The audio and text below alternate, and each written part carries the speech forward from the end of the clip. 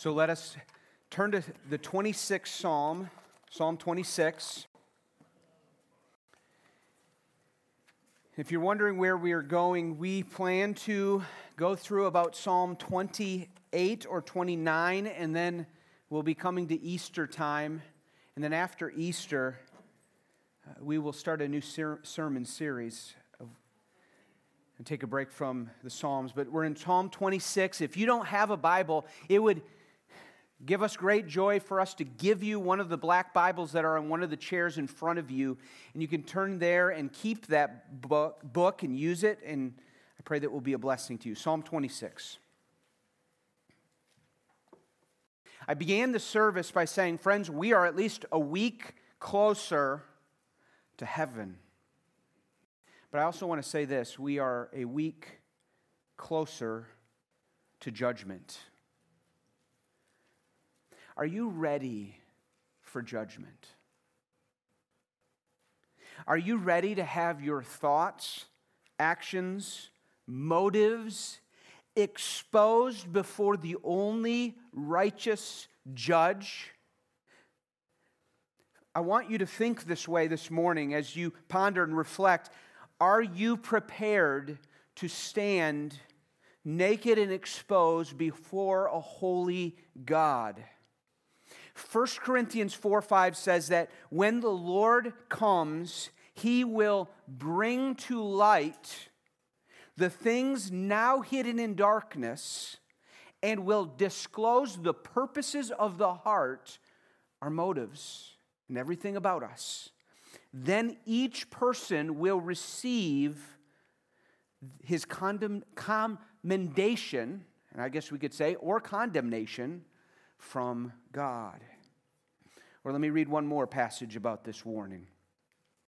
For the word of God is living and active and sharper than any two-edged sword, piercing to the division of soul and spirit and of the marrow, and discerning the thoughts and intents of our hearts. And no creature, no human being that is hidden from it will be hidden from His sight, but will be naked and exposed to the eyes of Him to whom we will give an account. Psalm 26 is a psalm of David. A psalm that is, I guess you could label it, part lament and part confidence in God and part a cry out for protection. In this psalm, David asks God to come and vindicate him and judge because David is prepared for that judgment. He welcomes God's judgment. This psalm says to us this morning, Faith Church, visitor, man or woman made in the image of God, be prepared. Be prepared for God's judgment that most surely will come. And it showed here by a person who is being afflicted in some way, probably by unjust enemies, and he appeals to God for judgment. Let's look at this with me. Let me read these verses, and you follow along as I go. David says, "Vindicate me, O Lord, for I have walked in my integrity, and I have trusted in the Lord without wavering. Prove me, O Lord, and try me. Test my heart and my mind. For your steadfast love is before my eyes, and I walk in your faithfulness. I do not sit with men of falsehood, nor do I consort with hypocrites. I hate the assembly of evildoers, and I will not sit with the wicked. I wash my hands in innocence, and I go around your altar, O Lord, proclaiming thanksgiving aloud and telling of your wondrous deeds. O Lord, I love the habitation of your house and the place where your glory dwells. Do not sweep my soul away with sinners, nor my life with bloodthirsty men, in whose hands are evil devices, and whose right hand are full of bribes. But as for me, I shall walk in my integrity. Redeem me and be gracious to me. My foot stands on level ground. In the great assembly, I will bless the Lord. There are some Psalms when we study and we're going through these Psalms where a sermon just jumps out at me and says, that's easy to preach. And there are some Psalms that I go through and I wrestle through it and beat at it and struggle with it and go, God, what are you showing us in this text? What is the implications and what is the applications for us as 21st century American Christians? And I pray that God would apply this psalm to our lives in a special way. God, would you do that for us? Hear the prayers of Roy and hear our prayers right now as we come. In Jesus' name, amen. So what I want to do is I want to walk through the psalm and I want you to see some of the divisions here, or at least as I see them. And then after we walk through and understand a little bit more of this psalm, I want to give you 3 applications or implications of this text for our lives that are gigantic, they are big, they are most important.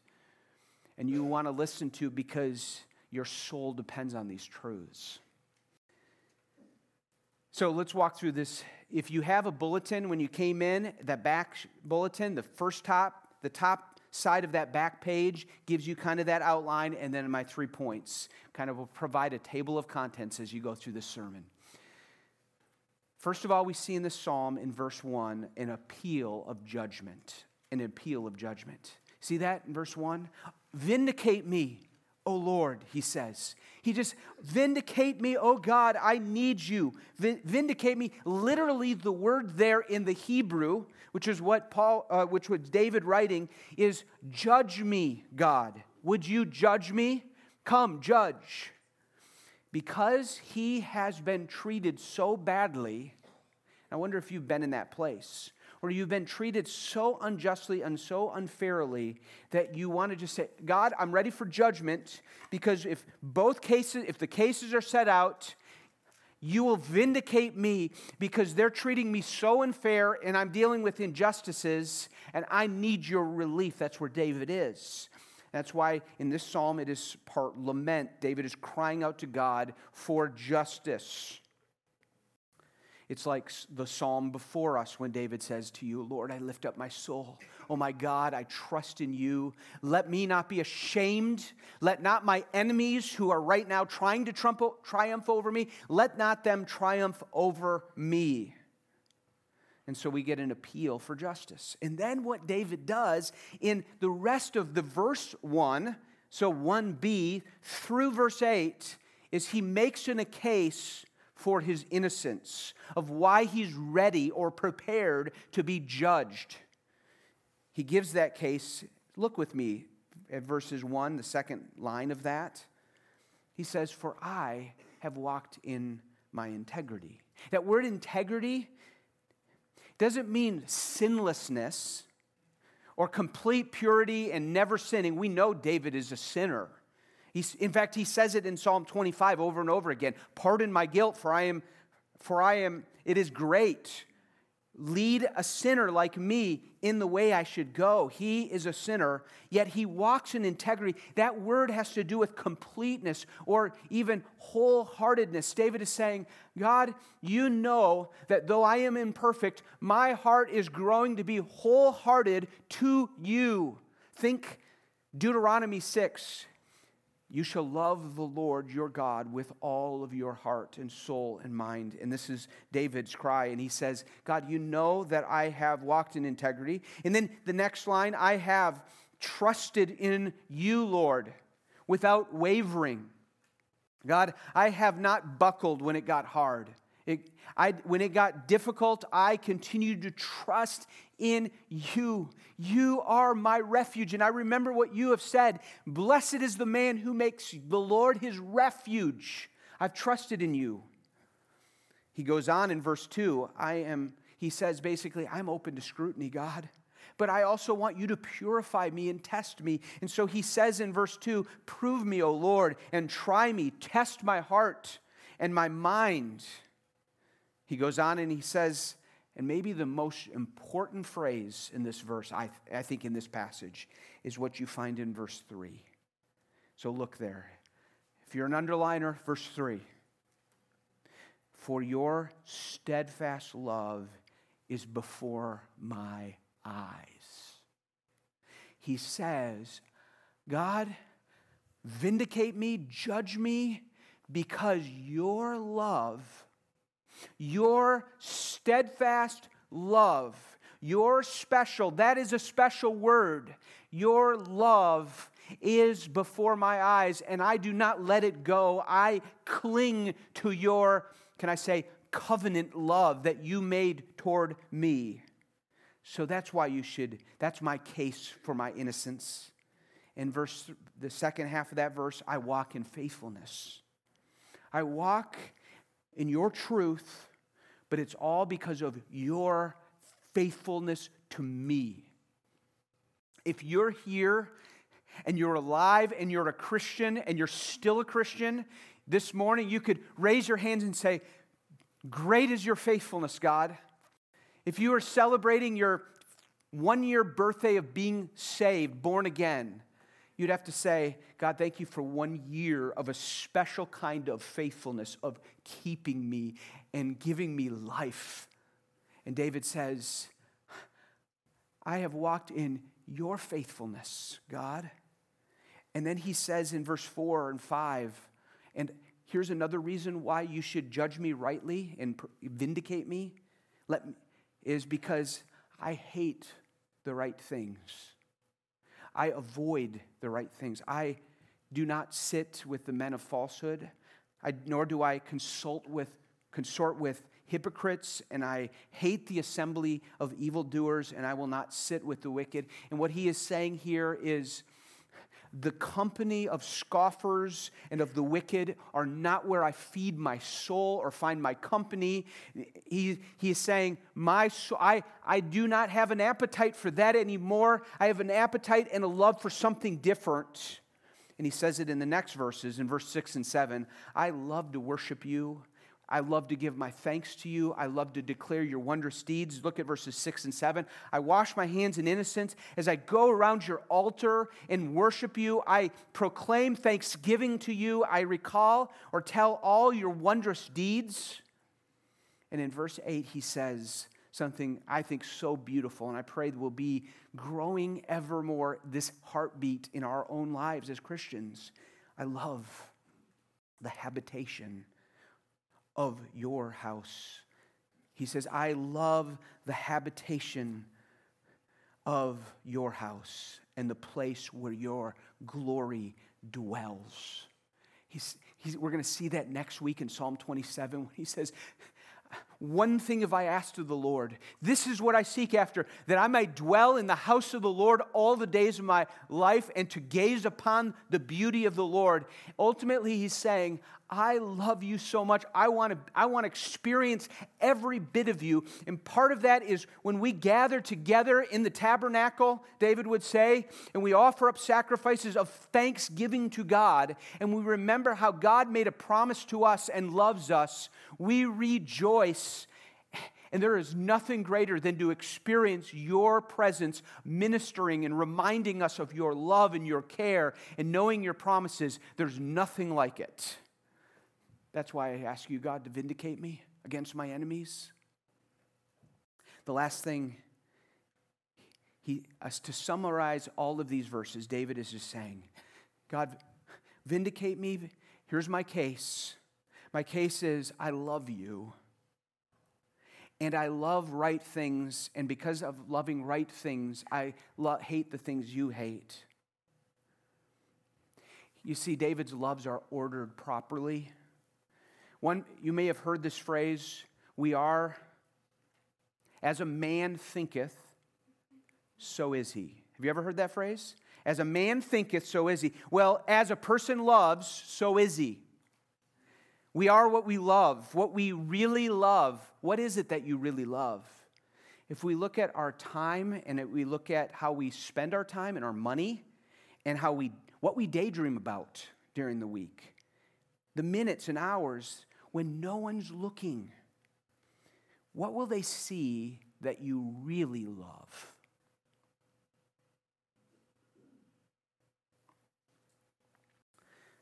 You can't ultimately fake loving God, ultimately. And if you love God and His presence, it is because, and I'm going to see this in this passage, you're captured by His love to you.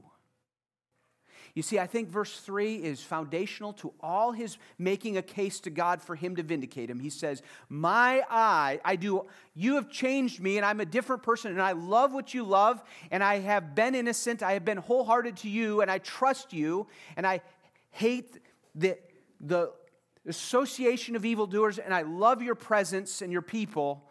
But God, verse 3, my eyes stay on your steadfast love to me. It's everything. David in this verse, and we need to, as we see this, David is not a self-righteous person. He is not bragging. He isn't saying that he's earned God's love. He's claiming God's promises. He's not trusting in his works for salvation. His trust is in God and His faithfulness and His steadfast, merciful, gracious, saving, forgiving, correcting, purifying, never let go, loyal love. That was to David. And that's what I think we're seeing when David appeals to God and makes a case. Please vindicate me. Now you move to verses 9 through 11. So look at these verses as we get to the end of this. Third section is he makes an appeal then to God for deliverance. He says, God, please deliver me. Do not sweep, verse 9, do not sweep my soul away with sinners, nor my life with bloodthirsty men, in whose hands are evil devices and whose right hands are full of bribes. He knows justice is coming. He knows judgment from God is going to come and going to sweep men away into destruction. He says, God, do not sweep my soul with them. And in verse 11, he says, but as for me, I walk in my integrity, redeem me. Having purchased me and forgiven me, take me out and do not let me be swept away. Instead, redeem me and be gracious to me. He makes an appeal to God for deliverance. And lastly, verse 12, there's a cry of assurance. He says, my foot stands on level ground. In the great assembly, I will bless the Lord. And you see at the beginning and the end, if you were to just stare at Psalm 26 for a while and just read it over and over again, you'd see some things at the beginning, at the end. We call that inclusio. The authors usually did this in order to kind of frame and bookmark things to make you see something very important. He begins and ends and says, I live in integrity, a wholeheartedness. He also says at the beginning about how he trusts God without wavering. That has to do with the idea, my foot isn't slipping. It isn't wobbling. And at the end he says, I am walking on level ground. I'm not slipping, because my refuge is in the Lord. And in the great assembly, I will worship. I will bless the Lord. So friends, in this passage, David is not a sinless man. It sounds like it, just because he is talking about his righteousness. He's not justified by his works and said, so God, justify me because I'm good. Even though there is a lot of good in David in this psalm. David is right before God and asks for justice based on, verse 3, God's covenantal love that provided sacrifice for David's forgiveness. This love provided a love that transformed David's heart and renewed David to be growing in a greater devotion and a trust to his God. This love from God loved David so that David would love and fear God with a devotion that cannot be explained by anything other than a work of God done in his heart.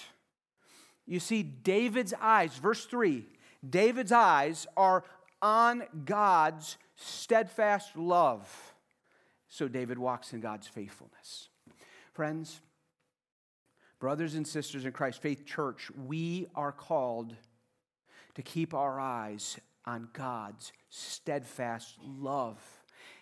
That steadfast love does not just cause us to wipe our brow and say, thank goodness I'm not going to hell.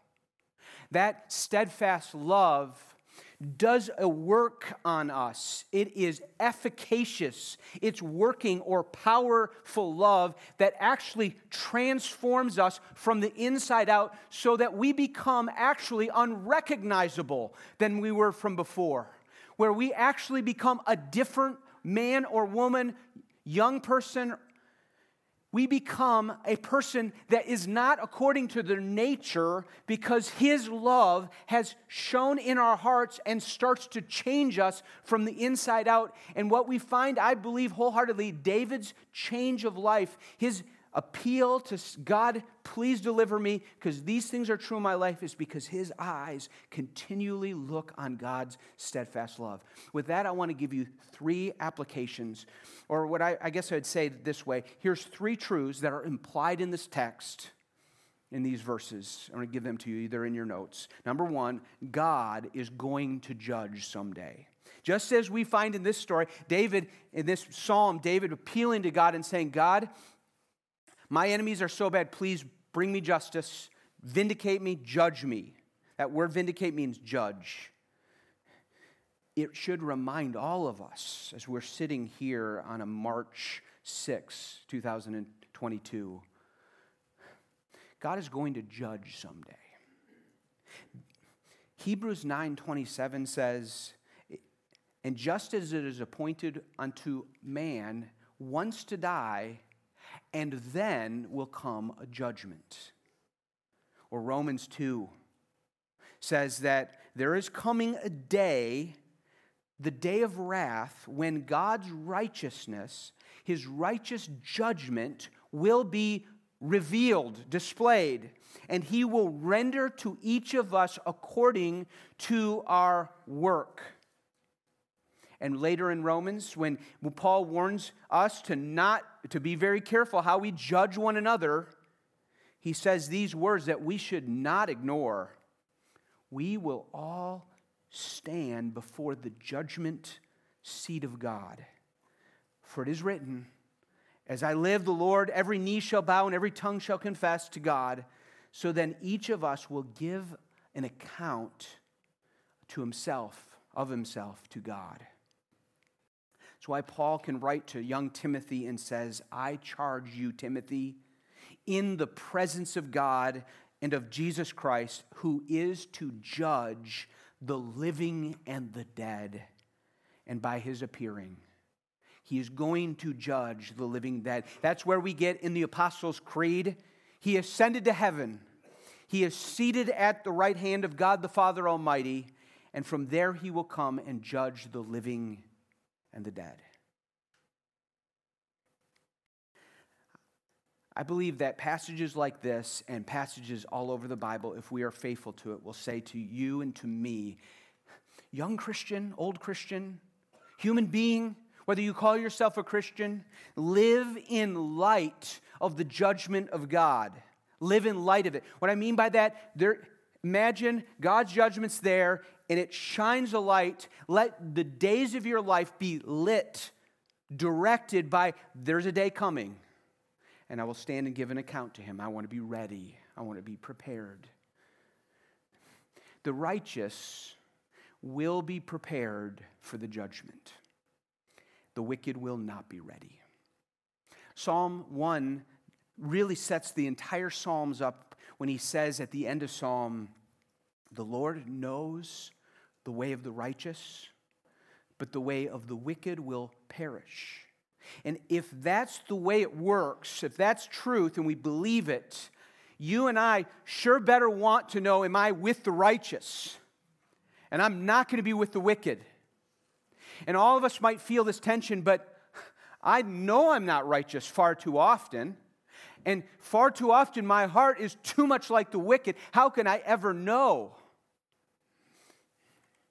I'm going to get there in a minute here, but Matthew 20, speaking of the judgment of God, Jesus writes, or told His disciples this. He said, the Son of Man, that's Himself, is going to come with his angels in the glory of the Father, and he will repay each according to what he has done. Or in Matthew 13, he says, the Son of Man will send his angels, and they will gather out of his kingdom all causes of sin and all lawbreakers, and he will throw them in a fiery furnace. In that place there will be weeping and gnashing of teeth, eternal judgment. But then he says, then the righteous will shine like the sun in the kingdom of their Father. He who has ears, let them hear. Only two categories that Jesus gives us: lawbreakers and the righteous. No middle category for nice, nominal, safe Christianity. Friends, the Lord is going to judge someday. He is going to judge you. I am warning you. I will give an account for warning you. He's going to judge me. He is going to judge all the presidents and governors and judges and generals and politicians and policemen and bosses, teachers and insurance agents and sheriffs and billionaires, and rich and poor, middle class. He's going to judge all Americans, Ukrainians, Russians, Cameroonians, Chinese, and every nation and people of the world, every language and every color. He'll know them all, and he will know the thoughts and intents of their heart. No sin will go unpunished. And not one good deed, not one thing endured for the sake of Christ will go unrewarded. When I say no sin will go unpunished, either we will pay for it and be punished eternally, or it'll be applied to the account of what Jesus purchased on the cross for sinners redeemed by his blood. But there is no other option. Are you ready for that judgment someday?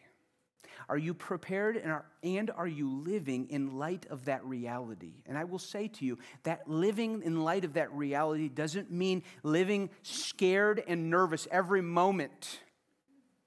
It is like David, learning to love the Lord your God with all your heart and learning to trust him without wavering as you gaze upon his great love. So if the first truth is God is going to judge someday, the second thing I want you to see is no one is prepared for that judgment apart from God's covenantal love.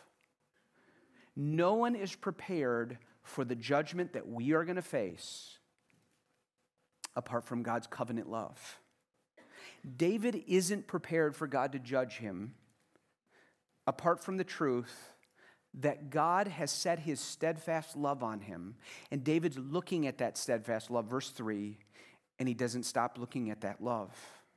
The grounds of David's preparedness for judgment of God is the same grounds that will be for each and one of us.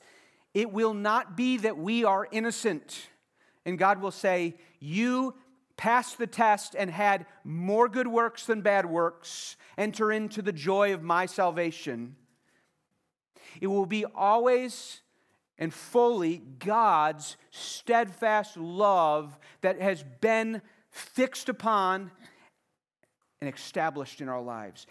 That word in verse 3, my eyes have been on your steadfast love, steadfast love. I'm just going to say it over and again. There's probably 2 Hebrew words for you to learn. You don't need to learn Hebrew to understand the Word of God. It might help, but, right, Dan? But it's not necessary. But there are 2 words that I do want you to know over the years. The word Yahweh, which is the word that's translated Lord, all capitals, whenever you see in the Old Testament. That is the covenant name of God. It is a special name. It is not just a title, it is a personal name that he declares, and it means I am who I am, and I am forever, and I will be for my people. And there's another word. It's called Hesed. Hesed is how you might translate it. or write it in English. It is the word for that we have here, steadfast love. And every time this word is used of God towards us, like it is here, God's love towards us, it means his covenanting love to his people. And I mean, I say this over and over again. I made a covenant with my wife. We pledged to each other. We are to be committed forever to each other until death do us part. God made a covenant love towards his people, and he loves us to the end. And that word is translated in many ways. It's sometimes translated kindness, faithfulness, mercy, goodness, loyalty, steadfast love. It's his loyal love. It's the love, this is the word that God declared when he said, you want to know my name, Moses, and you want to see my glory? Exodus 34, 6 and 7, he said, here's my name, here is my steadfast love. He passed before Moses and he said, the Lord, Yahweh, the Lord, Yahweh, a God merciful and gracious, slow to anger and abounding in steadfast love and faithfulness, forgiving iniquity and transgression and sin, but who by no means will clear the guilty. God made this covenant with first Abraham and then to all his descendants. He promised that he would love and forgive them. He promised them mercy and grace. He promised that he would forgive their sins and he would yet be just and not clear the guilty. And what he did was he provided a substitute, atonement for those in his covenant. Blood was shed by millions of animals through the years and the centuries to cover or divert the wrath of a holy God, covering our sins for a season on really guilty people who are still in the covenant. People that looked to God and said, you made a promise to me like David, and you covered me with your covenantal love by providing a sacrifice. His covenant love provided all of this. This covenant is greater than any marriage covenant, and it promises a loyalty to his people. You see, all that ancient bloodshed that took place in the Old Testament on altars of bulls and goats, sheep, all that ancient bloodshed in the tabernacle or in the temple was pointing to the true sacrifice and bloodshed of the one lamb, the one true high priest, Jesus Christ. I said that this precious word that we need to get a hold of and love and thank God for, because it says so much about God's love, that Hebrew word hesed, H-E-S-E-D, it's better spelled J-E-S-U-S. It is spelled Jesus Christ. He is God's steadfast love to us, who has come and redeemed us. And so as we come to this truth, there is no one prepared to stand before judgment apart from God's covenantal love. David is not trusting his integrity for God to judge him rightly. He is appealing with his integrity as a fruit that something has happened, but his eyes are fixed on God's steadfast love, and that must be for us all today. And I conclude with the third and final point, and that's this, an implication. Covenant love that I'm just talking about, God's covenant love offered to you, produces fruit. It changes people. God's way too good than just to save us and leave us a mess. Oh, we're still a mess, but he doesn't leave us a mess. He puts his spirit in us, and his love is in us, and he starts to change us. And David can speak with integrity, a wholehearted devotion to God, not because, praise you, David, but praise God, God had changed David's heart. David talks about his abhorrence of the company of the wicked and his love for the assembly of God's people, for the presence of God's glory. He does this, and he does not appeal as a means of his salvation. David loves the right things and hates the right things. They're in their proper place. And all of that was an evidence of God's love changing David. You see, David, because of God's steadfast love, had changed appetites where he loved God. If you love God truly, like for no other motive than you love him, you want to please him, you can't take one bit of credit for that. You're not wired to love God that way. You're wired to love everything else. You're wired to love God as a means of loving other things. I want to love God so God will give me what I want. But for me to be able to love God for God's sake, because He made me for His glory, that's a miracle done in the heart. That's God's steadfast love coming in and changing us and making us what we were meant to be. And I think that when David declares his innocence in these verses and appeals to God, the reality is he's saying, my eyes are fixed on your steadfast love, but it produced a fruit. I do hate the company of evildoers. I don't find my energy there. I find it in the glory of God and His people and worship to you. I wonder about our appetites. Do we love the things God wants us to love? Covenant love that God comes and saves us, it produces a fruit in every one of us. It gives us new loves and new desires. If you are part of God's covenant through Jesus Christ, we call that being saved, born again, made new, received Christ, you have a new desire for God. And if you don't have a desire for God, you're not saved. He can save you today. When He saves you and He covenants you with His love, you will begin to worship Him and you will desire to worship Him. You will desire the assembly, the gathering of God's people. Not all at once. There's still old desires there, but He's going to start to change that. You will desire to come before Him and offer thanks, and you'll have thanks in your heart because He has shed His love in your heart. And you will praise His wondrous deeds. And you'll do this not to get His favor, because you already have His favor. You'll do it because you have His favor. Friends, be prepared for the judgment day. And so to do so, I declare the gospel, and I invite you to God's covenant love this morning.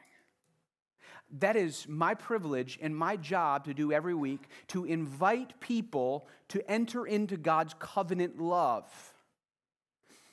And so here it is.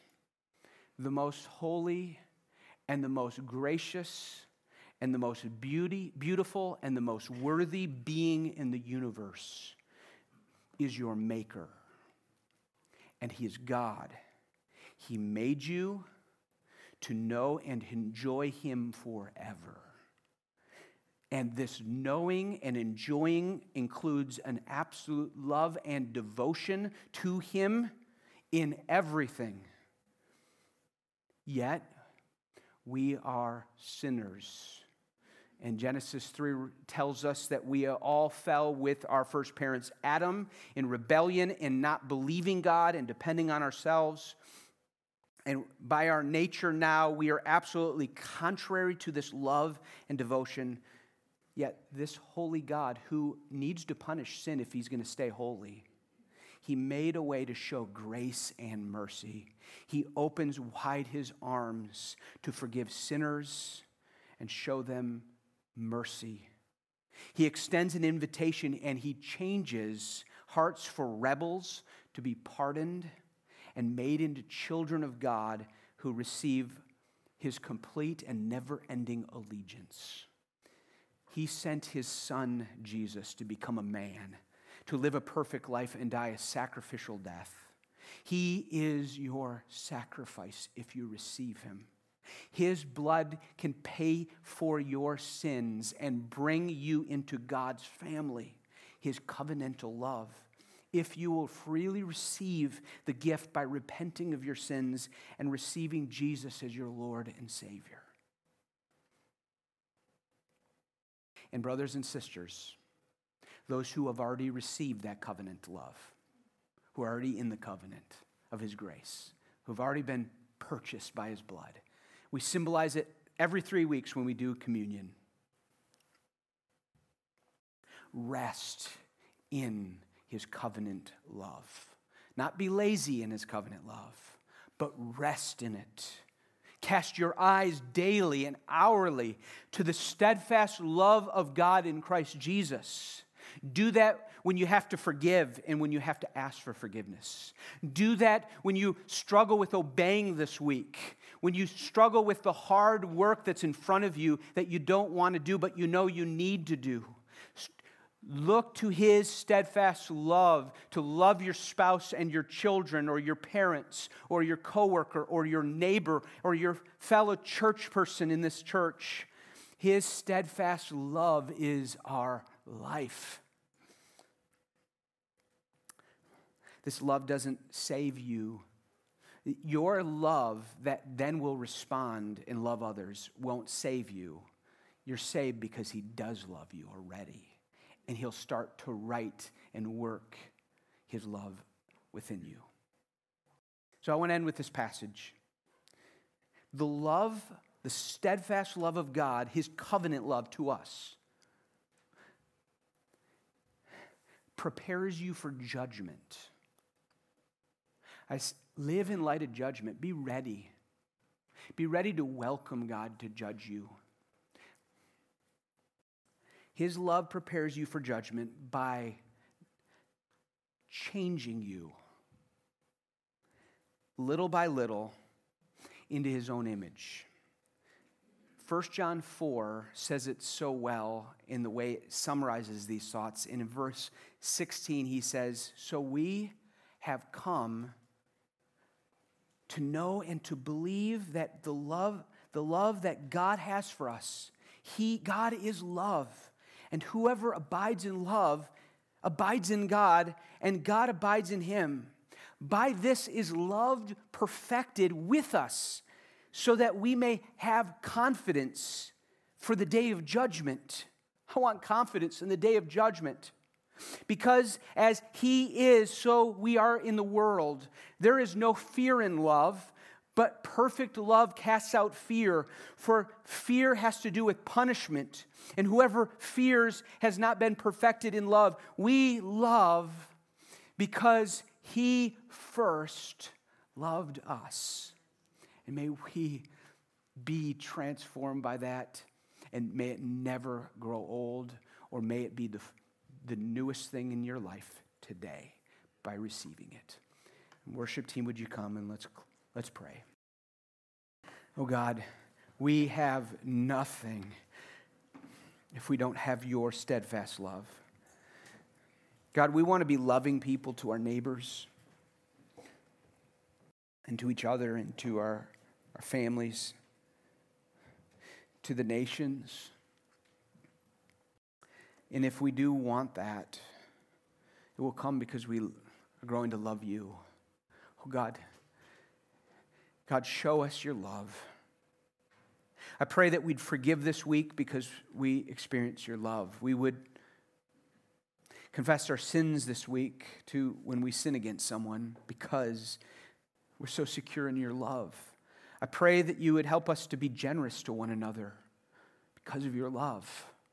I pray that we'd take risks that you want us to take because of your love. I pray that we would hate sin because of your love. But in hating sin, we would love people that are in so desperate need of you because of your love. I pray that we'd love and parent our children because of your love. And children would love and honor their parents and obey them because of your love. I pray that you'd make us a different people because of your love. Oh God, make us ready for your judgment. Make us urgent for this preparation. Help us to not mess around, play around in life.